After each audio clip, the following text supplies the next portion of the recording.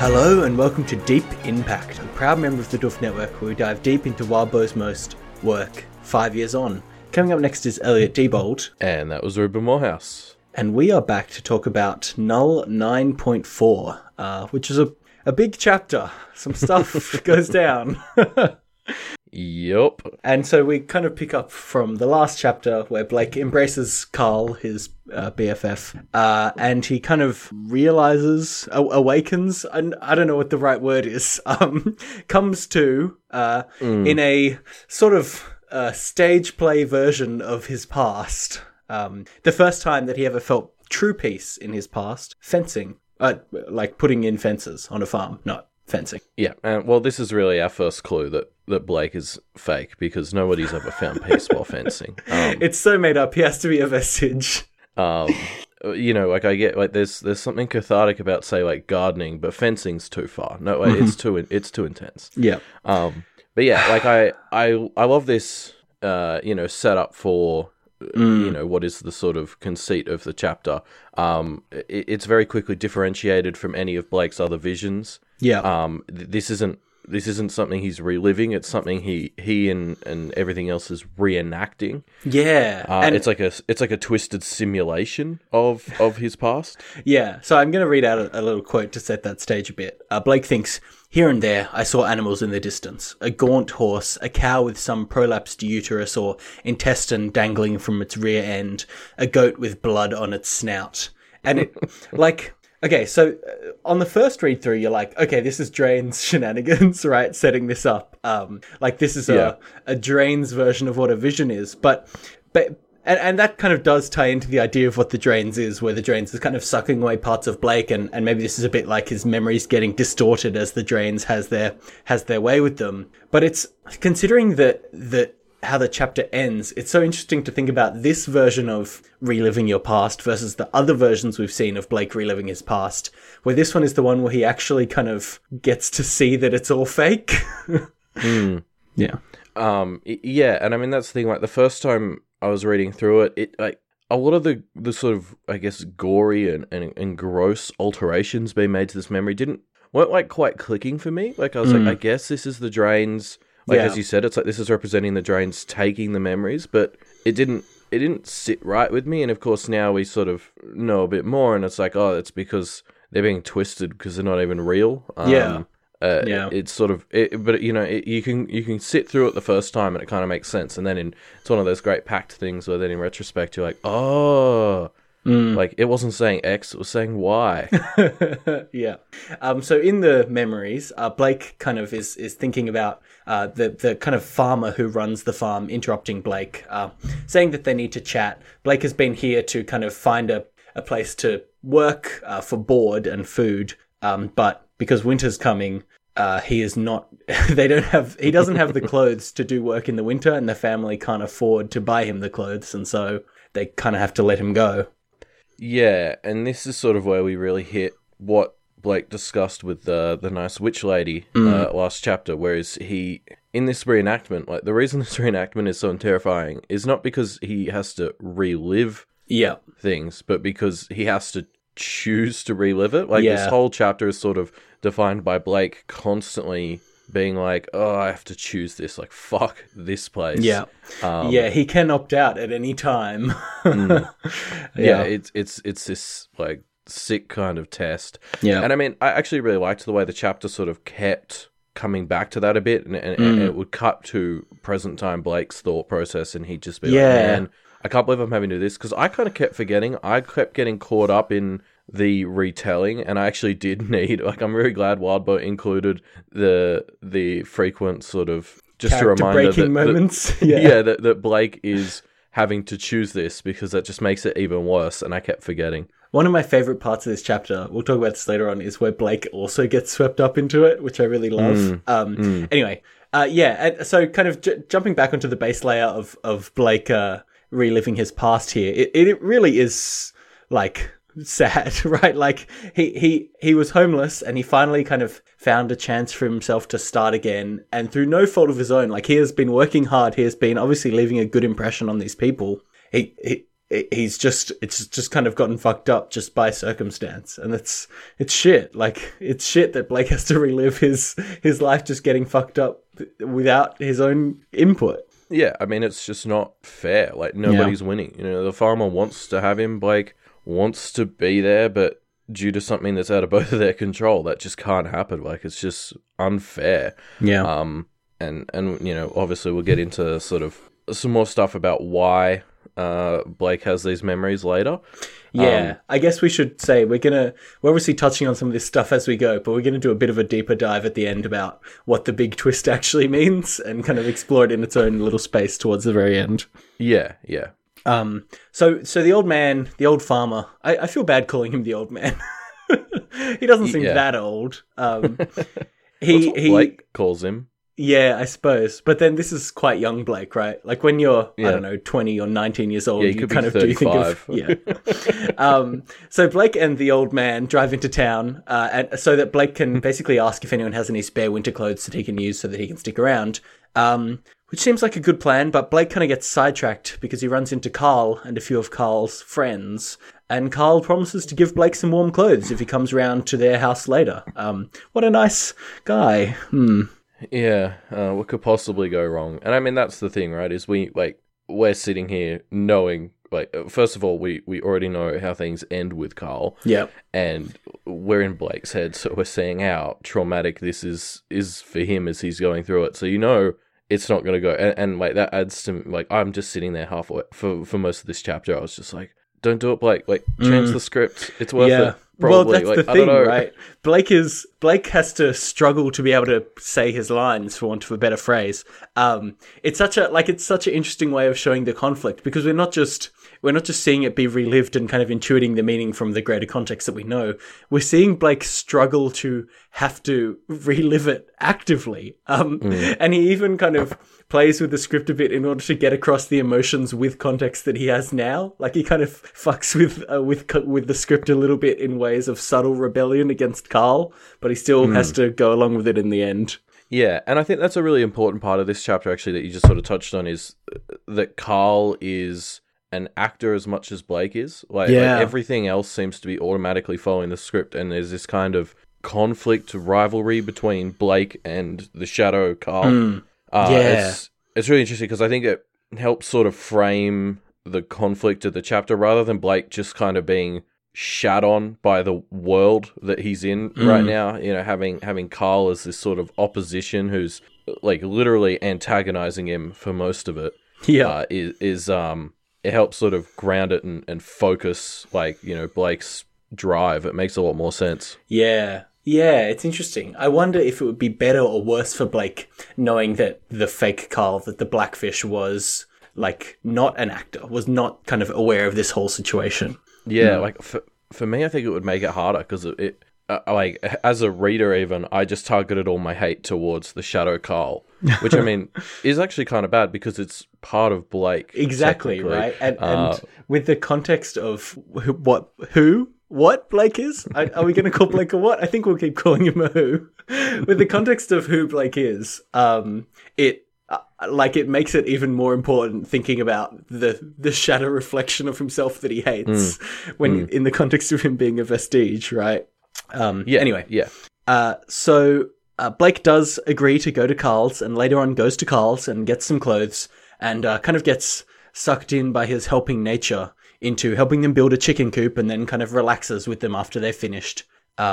Parties. He doesn't drink, but they drink, and he kind of gets, he flirts with a girl, or a girl flirts with him, and he ends up sleeping with this girl. And we see that, and then we see him as a part of the commune, and we're left to fill in the blanks of him just kind of deciding to stay with them.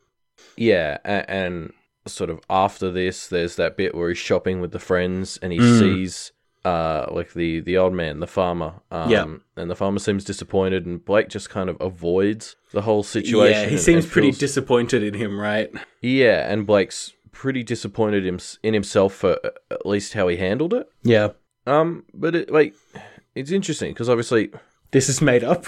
Yeah, this is all fabricated. So like, my question as I'm going through all of this the second time is always like, So why? Like, why did they create this aspect? Why did Granny Rose presumably set this memory up? Yeah. And I have like I sort of have more to say on various bits towards the end, but this was one I was like a little unsure of. Like, I think this is just meant to. This is part of what feeds his drive to always make things feel even, because this is a situation where he didn't, and it hurt everyone involved. Yeah, I think so. So one possible counterpoint to that is we don't know how much of this stuff actually might have happened to Rose realistically. Like there is a read on this that some of these things are versions of what happened to Rose. I mean, we kind of see some people seem more real than other people. Which means maybe those are actual memories that Rose has, or like versions of Rose's memories. But assuming that this is all made up, my kind of read on it is basically Granny Rose needed to set up as shitty a trauma for Blake as possible, right? Like as shitty a backstory for him as possible to really fuck with him and drive him into the way that they wanted him to be driven.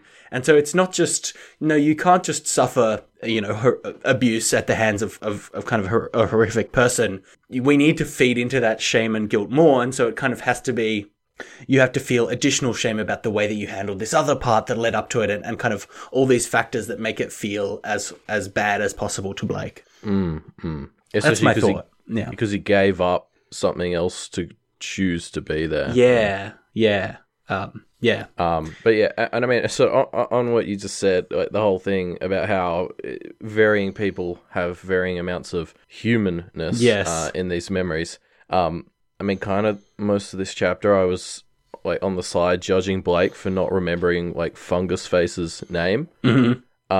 Considering it's pretty clear like he was quite tight with her for a bit, and not really remembering anyone's, but particularly these girls he was like sleeping with. I was sort of like, Blake's kind of an asshole not remembering any of these people's names, and I mean, it's not his fault, turns out. Yes, they probably never existed, and maybe even if they did, the Drains has taken his memory of them, so, whatever. So, I mean, the other part of this I like is we really get to see Blake watch his slide into this, right? Which is pretty heartbreaking. Yeah. I think it's interesting that we don't see the point of him actually joining the commune, right? We see him, flirting around with it, and then we see him as a part of it. And there's no in-between. And I think that it's possible that just doesn't exist, right? Like, No, I would think this is something they sort of snuck through. It was just, he was staying and helping, and then it just sort of, everyone realised it was a permanent thing now, except for Carl, who'd been planning it all along. Yeah. Well, but what I mean is, like, maybe, they didn't actually make the memory of Blake officially joining the cult or whatever, right? Like I see, yeah. That they can just kind of patch over it and be like, it's like that thing of, a filmmaker shows one scene and then shows another scene later, and we as the audience assume the interstitial bit, but for all we know, it never actually happened, right? Which is pretty overtly on the nose with how Granny Rose was creating these memories, Yeah, probably. Anyway, so we kind of jump forward again, and the girl that Blake had slept with is pregnant, but it's not his, which relieves him a little bit. It's Carl's baby. And Blake this sets off a thought in Blake of, hey, she was possibly thinking of leaving before this happened, and now this seems like she's gonna be forced to stay here, and this seems like Carl has kind of set it up in a way that's a little bit skeevy, and it kind of starts Blake on the route of one too many things don't add up here, what's going on? Yeah, and I love this. There's sort of three very short sections of the story here that really ramp up your sense that this is a cult. Like, there's sort of there's this bit where she finds out, where we find out she's pregnant. You're sort of like, is this like a bit culty? And then sort of as she's sort of being forced to stick around, you're like, and then obviously Blake starts to confront Carl directly, and you're like, okay, this is I think the line that really sells the cultishness to me is the last line of this section here, where Blake thinks the peace of this place had been disturbed, which is such a I don't know, it gives me such cultish vibes, because this place has a level of peace, and anything that disturbs that is, against the group. Can't disturb the normal functioning of this cult. That kind of, I don't know. Yeah, you're right. One other interesting thing to note that I'm not really sure what it means is, as we see time pass in these memories, in these visions, in this play, the people involved become less and less monstrous. Like Fungus Face's fungus face has become less of a fungus face, right? And I'm not sure what that means. I'm trying to figure out what I think it means in the context of Blake's memories and in the context of Blake being a big fake. But I'm not sure. Yeah, I mean, my understanding the first time I went through it is it was, you know, symbolic of how important and close to him they were, particularly when we see Alexis soon. Yeah. Now, like, I guess it's probably still that, right? Like, I guess, you know, the memories being fake don't really change that. So that's sort of be my thing is it's symbolic of how much effort was put into the memories of the people at that point. Yeah, that makes sense. As in, Granny Rose is happy to just let Blake's brain fill in the gaps of the parts that she didn't create, and that was less in the past, and it's getting more and more, you know, with the key players. Yeah. Yeah, that makes sense.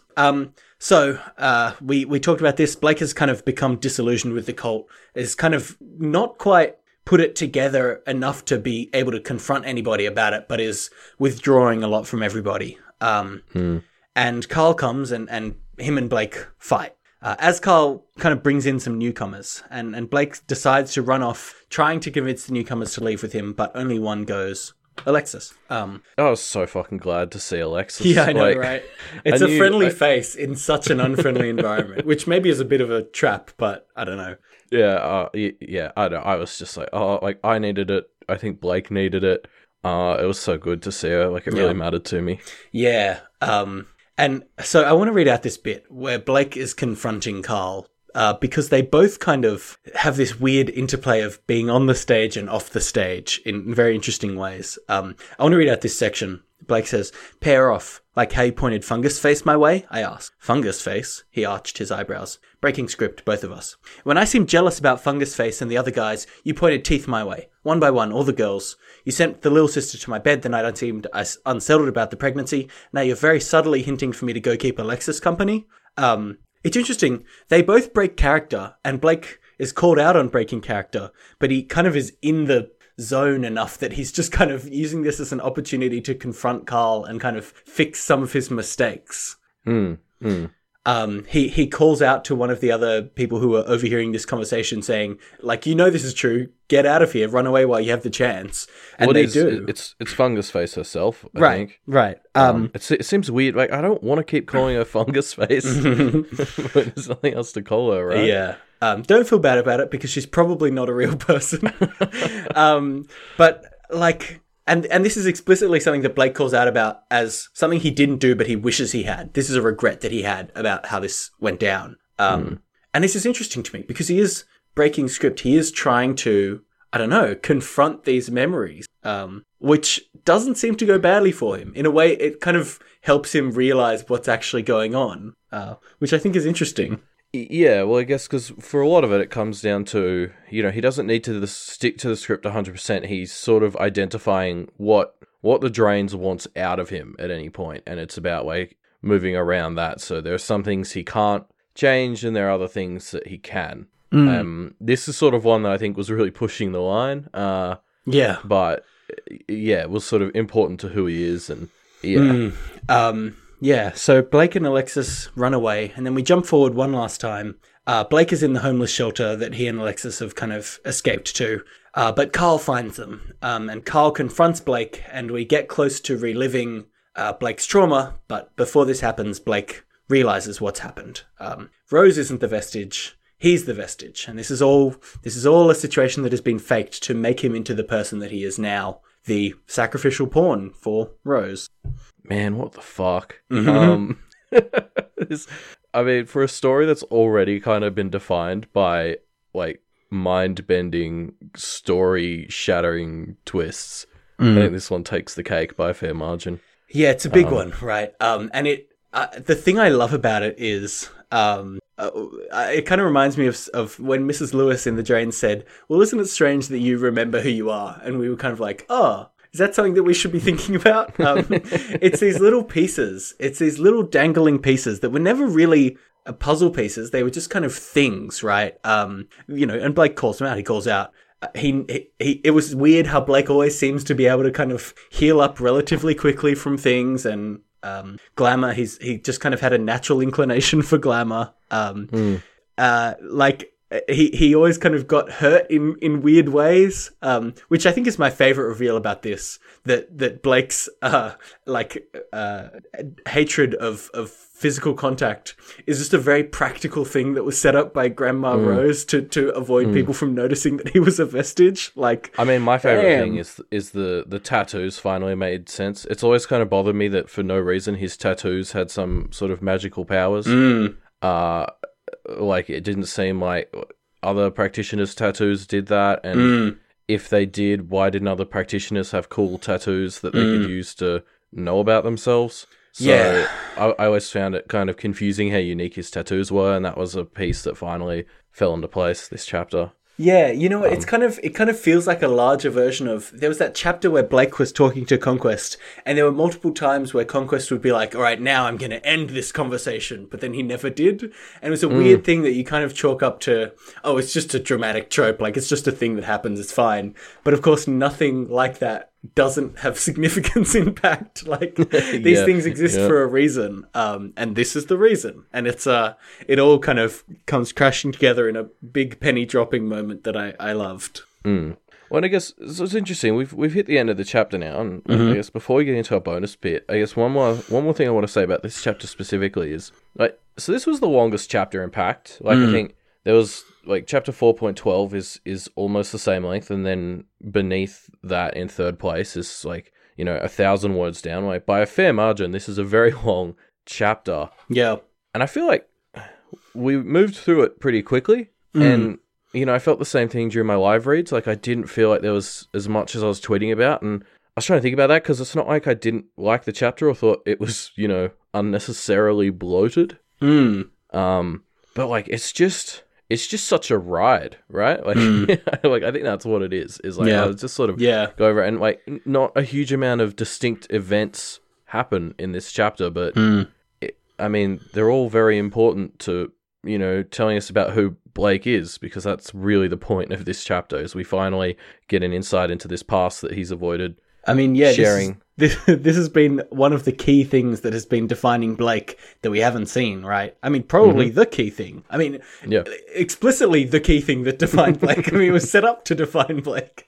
And we've hinted at it and we've kind of danced around it, and finally we get to see it all, and it's great. And that's the thing I love about this chapter, is it's not just we get to see Blake's backstory. It's Blake confronts his backstory and uses that to learn a new key piece of information about himself. And it's such a cool way of doing it. It's such a, like, efficient piece of storytelling, right? Because you can imagine other stories have this is the flashback bit where we get to see what happened to this person. But here it's taking that literary trope and doing something very, very different and very, very interesting with it. That's almost Pact in a nutshell. It is Pact in a nutshell. And this is like a great distillation of it. You take a trope, you, like, add some big new twist or development to it, and then also have all the characters be aware of it. It's sort of the and be fucking freaky monster actors playing it out. Like, man, it's so awesome. But yeah, so should we move into our bonus bit? Let's talk about... So, okay, before we do this, though, we do have a discussion question out at the moment, and we're going to do our answers to it in our next chapter, I think. So this is probably your last chance to... Oh, this is the last one to enter the questions in, but we won't be doing it till 9.6. Yeah. So get your answers in. What's the discussion question? It's a list of what historical or mythological person went into the drains and came back out, and what did they lose on the way? How were they changed? Yeah. So yeah, this is your last good chance. If you're listening to this, leave your answers in the discussion thread for this episode, which will be linked down below. Yeah, we already got a couple of good ones. Awesome. I'm pretty excited to tackle this. Yes, but we'll get to that in a chapter or two. For now, let's talk about what the fuck. Yeah, the title we have here in our notes is Elliot rambles about the implications of yet another story-altering twist. Is this the biggest one, do you think? I mean, it was for me. Yeah, I feel like it is. I think, because for, like, the first thing I want to address here is, like, I didn't even consider this, like, I don't think seriously at any point. Like, maybe very briefly in Arc 1 there was the whole, what if Blake's the Vestige thing, but like not for a very long time. Not that I can remember have I ever seriously considered or even glancingly considered this. And like I think the biggest reason for that is like, so Alexis and like all the others, and like, does that mean like, are they real? Like, is Alexis a Vestige as well? Yeah. So obviously they exist, right? Alexis, Tiffany, Tyler, they exist. There's no arguing that they exist. I don't know. The closest, I think the thing that makes the most sense to me is these are people that Rose had some passing connection to, right? Alexis went to high school with Rose or something, and it was a kind of a conscious decision to tap into some of these people that have some connection, but warp that connection and make it something else, which is powerful magics. Yeah.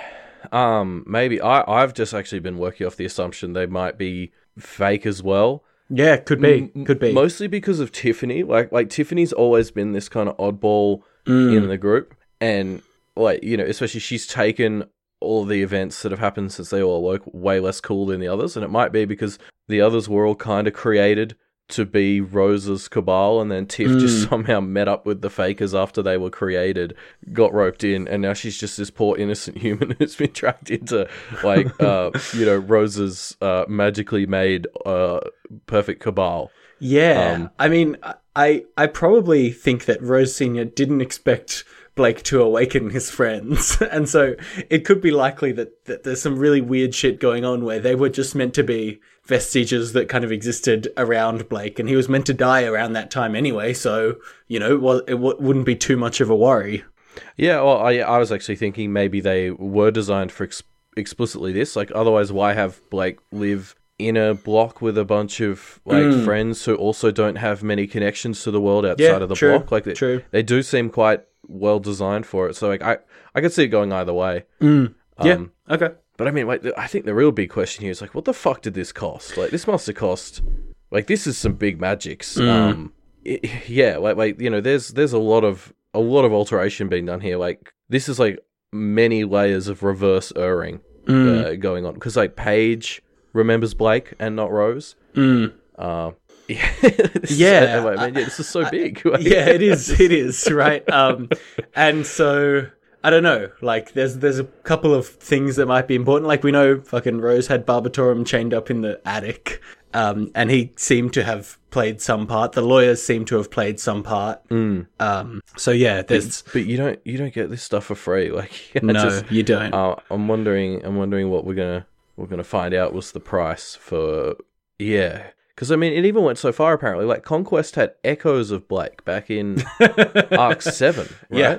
So, like, was history rewritten so effectively that it created echoes? Or, I mean, the only other thought is Laird was the one who gave them the Conquest, and Laird's in on it, or was in on it.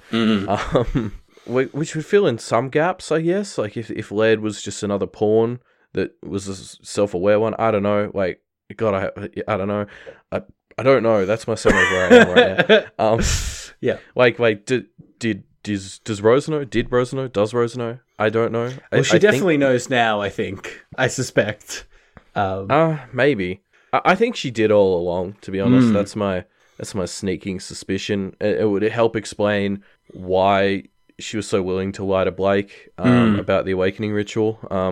Outside of just being kind of angry at him at the time. Like, and that why she felt so bad, because she knew she was using him.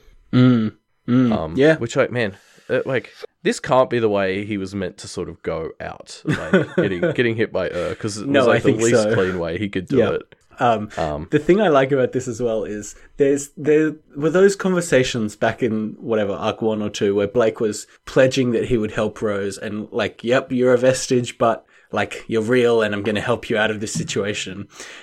Imagine if Rose knew. Like, I don't know. That feels pretty fucked up to me. Yeah, but she was quite upset. She about was that whole weird thing. about those situations. Yeah, definitely. Yeah, and so, I mean, I guess now I want to get into the juicy part, which is I want to talk about like Blake and who he is and why it was all presumably crafted to make him good for what he was designed to do. Yeah. And so, yeah, like, starting on that, like, doing those things, like always offering things to Rose, like wanting to protect her stuff. Like, he was always someone who felt this need to pay back people and be equal to them. And obviously that meant that he didn't ever try to betray Rose, because he always sort of felt indebted to her. Yeah. And it also, obviously kept the karma in pretty good form. Like, I think he could have done a lot worse with the karma. Yeah. Any heir could, when you inherit like a Diabolist library. One thing about his design that is really fun being recontextualized is we've shut on Blake so much for how self-sacrificing he is. Like, the fact that he will always sacrifice himself for the people around him, in some cases to the detriment of the people around him. Like, but it makes so much sense when you think his whole point is to be sacrificed. Yeah. It's pretty good. I mean, I'm just seeing the other thing. Like, how his whole thing has always been like he thinks of Vestiges and ghosts as like more real and important. Like, I wonder if that was, subconsciously he's one of them, right? Maybe. Especially because Rose always seemed quite callous about that stuff. Yeah, like, it's true. I think we called her out a number of times for being weirdly hypocritical towards things like Vestiges. Interesting. Turns out it wasn't hypocritical. So one of the things I really like is, like, we've always talked about how Blake is so, like, artistic and improvisational in his practitioning, and it's, like, very opposite to Rose, and I think that was probably intentional to kind of show her the benefits of that sort of approach. Yeah, or just to kind of shore up the gaps that she has. Yeah, exactly. Like, it's just, hey, look at this other way. It works sometimes, like, find a healthy middle ground. Yeah, like they were designed to be the perfect companions to each other, right? Yeah, exactly. Yeah. Also, obviously he was designed to be the warrior, the little battler who never gives in. Yeah. That's just getting your money's worth, right? Like, you just don't want him to give up. You just don't want him to give up. Yeah. Yeah. Imagine if he was any reasonable sort of person, he would have been catatonic about 24 hours in. But the thing is, like, that actually kind of messed up the plan a bit, right? I think his inability to die. Yeah, I think they OP'd that stat. Like, they should have toned that down a little bit. Too much. Yeah. No, next time. I mean, another thing is he was so designed to be traumatized by his memories as well that he, like, never thought about them. Like, this is something we're talking about in this chapter. This is the first time he's been willing to even think about any of this stuff. We had no idea. Like, we didn't know Carl's name until last chapter. Yeah. Or the chapter before. And like, so obviously that's, he never poked at the holes in his memories because he was too afraid to go back to them. Yeah. Which I thought was, like, it's a very interesting, and like it's a good design, like terrible but good design. and we've seen him confront his memories maybe like, well, just once, right, with the echoes. And the one time that happened, he kind of already was a bit poking holes in them. Like, the memory of getting beaten up by the street thugs. He already was like, oh, this is a bit off. Oh, they must have maybe been goblins instead of humans. Like, it was even a small chance to confront that. He already was kind of picking a hole in it. Yeah. Then obviously a big thing that's defined Blake is how he trusts his gut. Yeah. Over everything. And I mean, that sort of makes him, like, I like this because it's like, that makes him inclined to follow his programming. Like, if he's been programmed with this sort of history, and part of that history is he follows his gut, he's going to be less inclined to go against it. So, yeah. Presumably it made him more predictable. Obviously not quite predictable enough, but I'm sure it helped. Yeah. I want to touch on one other thing here that has just kind of occurred to me, which is Blake's ability to adapt. Maybe this is diving in a bit too deep, but Blake, we talked about Blake thinking of himself as the kind of person who doesn't have a phone just because he forgot that he had a phone. But this is something that's so interesting to me. Like, it kind of makes sense now that as a vestige, he would kind of just adapt. It'd be designed to adapt to whatever situation he was put into and be like, yep, that's the situation I'm in. Like, that's my memories. Like, of course, I'll just live according to the memories that I have because that's what defines who I am. And so, of course, Blake is just not the kind of person who has a phone now because he that part of his backstory was forgotten. Yeah, well, it ties into the whole thing about him and glamour, right? Yeah. Like, he's good at faking it. I mean, and adapting. If he thinks something is true, or if someone thinks it's true about him, it kind of becomes true because he's a vestige, not a person. Well, that's kind of true of everything. Like, that's what I love about Pact is, like, what everyone thinks actually does matter a lot for everything. It's just a great magic system. Yeah. And then obviously, like, homelessness was a great sort of like plausible backstory as to why he's so capable of living it tough. Yeah. Yeah. Yeah. So I don't know. So that's sort of all the big points for Blake, like I could think of. And then like I thought, as we sort of round out talking about this and 9.4, we'll sort of go back at Blake's past, and like, this obviously ties into that. But like, I'm interested to sort of try and decipher why he was given the memories that he was given. Like, you know, if you're trying to build this person that we've just talked about that they designed, how do these memories contribute to that? Yep. So we already sort of touched on like the old man and the farm. Yeah. Like I kind of feel like this was making him not trust good things. Like you don't get things for free; everything costs, which is, you know, pretty core to the world. Pretty important for a practitioner to know. Yeah. I thought the sort of sexuality of the commune was a particularly interesting one. Yeah. Because it really adds to our understanding of why he's so averse to like any physical intimacy, because it was for such a long part of his life used as a tool of manipulation. Like, so as well as obviously like the incident with Carl, we have like this much more prolonged sort of negative association that he would now have with it. Yeah, definitely. And I think it kind of helps him keep people physically, but also emotionally at a distance, right? Which you don't want people to get too close and figure out, you know, whatever, that something doesn't add up about old Blake. Yeah, exactly. Yeah. And like the bit where he leaves with Alexis, because there's a bit where he sort of says, you know, oh, there's always a reason you can't. Sometimes you've just got to do it. And that works for him, more or less. Like that's what gets them out and has them learn the truth, and the police get called. And so I think that's sort of, you know, that was part of that. That's like a memory that sort of shapes his whole trusting his gut thing, because he wasn't super convinced it was a cult anymore, but he was trusting his gut, and he ran, and Alexis came with him. So it really imprints that trust of Alexis. I'm convincing myself more and more as we talk about this that Alexis was designed as part of this. Oh, that's rough. But hey, you know, that just means that she'll probably expire. Well, now, okay, now I'm depressed. Anyway, no, definitely. I think, like the part of the backstory where he was kind of, he was forced to flee, right? It's him kind of not being willing to just kind of let things sit. He's there to make shit happen. He's there to stir shit up. He's there to kind of get in people's way and do things. And so now it's so interesting because he's sitting here, and I mean, he's still around. It's like Miss Lewis said, like, this is the least ideal outcome for the original plan, presumably. Like, this is where Blake's demise has gone from, oh, that wasn't quite how we wanted it, to, oh, shit. Yeah, so what... I mean, yeah, so there's two chapters left in this arc, right? There's Null 9.5 and there's Null 9.6. Like, I'm so excited to see Blake's next step, I guess. I mean, like, what do you do now that when you realize that you're a Westworld robot? Like, what is your next step? I don't know. Well, so it's interesting because before it felt like there were sort of three distinct... we talked about the whole Christmas Carol comparison, the past, present, and future things. Yeah. And so I wonder if we're still going to be dealing with those. Like, to fully get out, are they still three distinct things, or was it three manifestations of this one truth? Yeah. That Blake had underpinning him? And I don't know. I'm only just thought about this, so I could see it going either way. Like maybe we've got two more chapters where one, he has to deal with what this means for his relationship with Rose, because we already talked about her being his sort of present.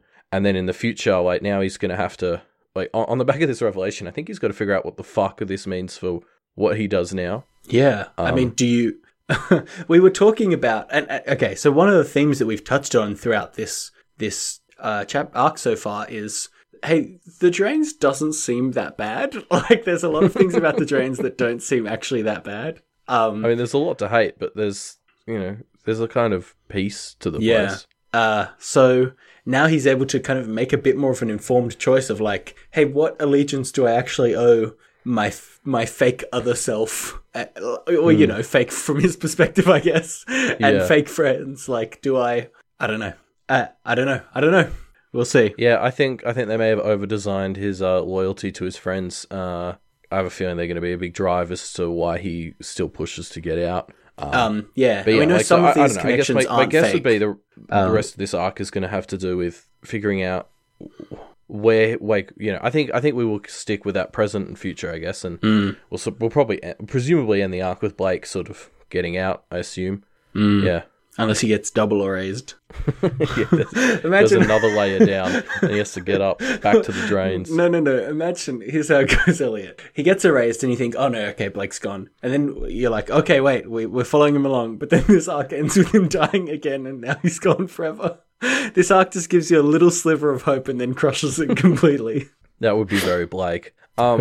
No, I mean, the other situation I can see is like Blake in the drains still talks about trying to go and fight. I can just imagine him getting out of the drains and being like, "Oh, I got you this time," and just cut to arc 10 where we open up and he's back in the drains. It's like, oh fuck, not again. It turns into Groundhog Day. Huh? Yeah. Whew, all right, so I guess that's that. I mean, like, I kind of want to reread the whole thing now and pull out all the things, right? Like, I think like a couple of weeks ago, I was joking on our Discord that like we're gonna have to do another podcast going through In Pact, but like with the knowledge this time, deeper In Pact, and like. That's becoming less and less of a joke every time we have one of these shattering twists. Yeah, maybe. I mean, God, are we going to... Maybe for the 10-year anniversary. That was a joke, guys. Don't hold us to it. But anyway, that's the end of our discussion about Null 9.4. Thank you for joining us. Like we mentioned, we have that discussion question about historical figures falling into the drains and coming back out. And leave your answer to that in our discussion thread, as well as leave any fun things that you kind of thought up of. Oh wait, this is really recontextualized now based on this 9.4 twist. Leave some of that stuff down in the discussion thread, which we linked in the episode description thing down below. Yes, and of course the other way to get in contact with us is on Twitter at MediaMDPodcast. And if you want to help out the show, we don't usually talk about this, but why not give us a review on iTunes, Like, it's one of the ways that people find the show, new people find the show. So if you're one of those people that love Wild Bow Works and can't wait to share them with as many people as possible, this is a great way to do it. Review our show on iTunes and it will help new people come and find this podcast, and hopefully they'll figure out to start, half a year ago and not jump in from here. Also, Stitcher does reviews as well, as Matt and Scott have recently discovered and let us know. So hit us up on Stitcher as well. Yeah, definitely. Links to do these different things can be found on our website, doofmedia.com, where you can find all that stuff as well as all of the other great Doof Media shows.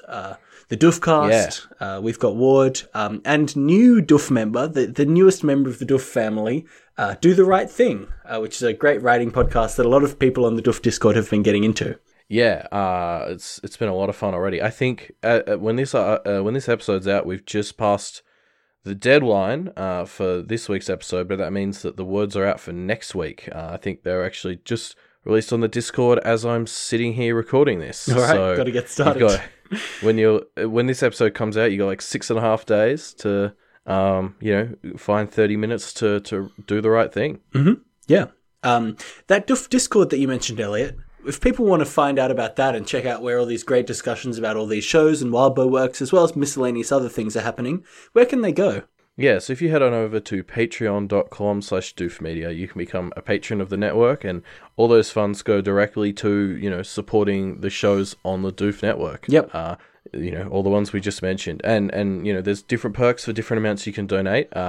And the lowest one is for $1 a month. The Discord is one of those perks, and that's really good value for money, so it's definitely worth checking out. Yeah, it's definitely worth it if you have the money to support the shows. Joining the $1 patron tier will get you access to the Discord, and you'll jump on in, and everyone will welcome you with open arms and pictures of snakes, which is a joke that only the Discord patrons will get. So if you want to be in on jokes like that one, go back us on Patreon. Yes, and of course, Warbo has a Patreon as well, patreon.com/Warbo, and you got to throw him some money as well if you're enjoying this story as much as we are. Yeah. Or he'll write it so that you were a vestige the whole time too. Mm-hmm. Yeah, and no one wants that. No. Anyway, thanks for joining us for Null 9.5. We'll be back with Null... Sorry, this was Null 9.4. We'll be back with Null 9.5 in 2 days, on Wednesday the 7th. So we'll see you then. We'll see just how Blake reacts to all this mind-shattering. Yeah, I don't know if I want to read this chapter or not. I'm so nervous. I Well, don't know what to make of it. You're gonna read it, Elliot, and then people can follow along with your read on @MediaMD Podcast on Twitter. Yeah. Come join me nervously venture into this next chapter on Twitter. Anyway, I can hear the outro music is playing us off, so we better get out of here. See you guys. See ya.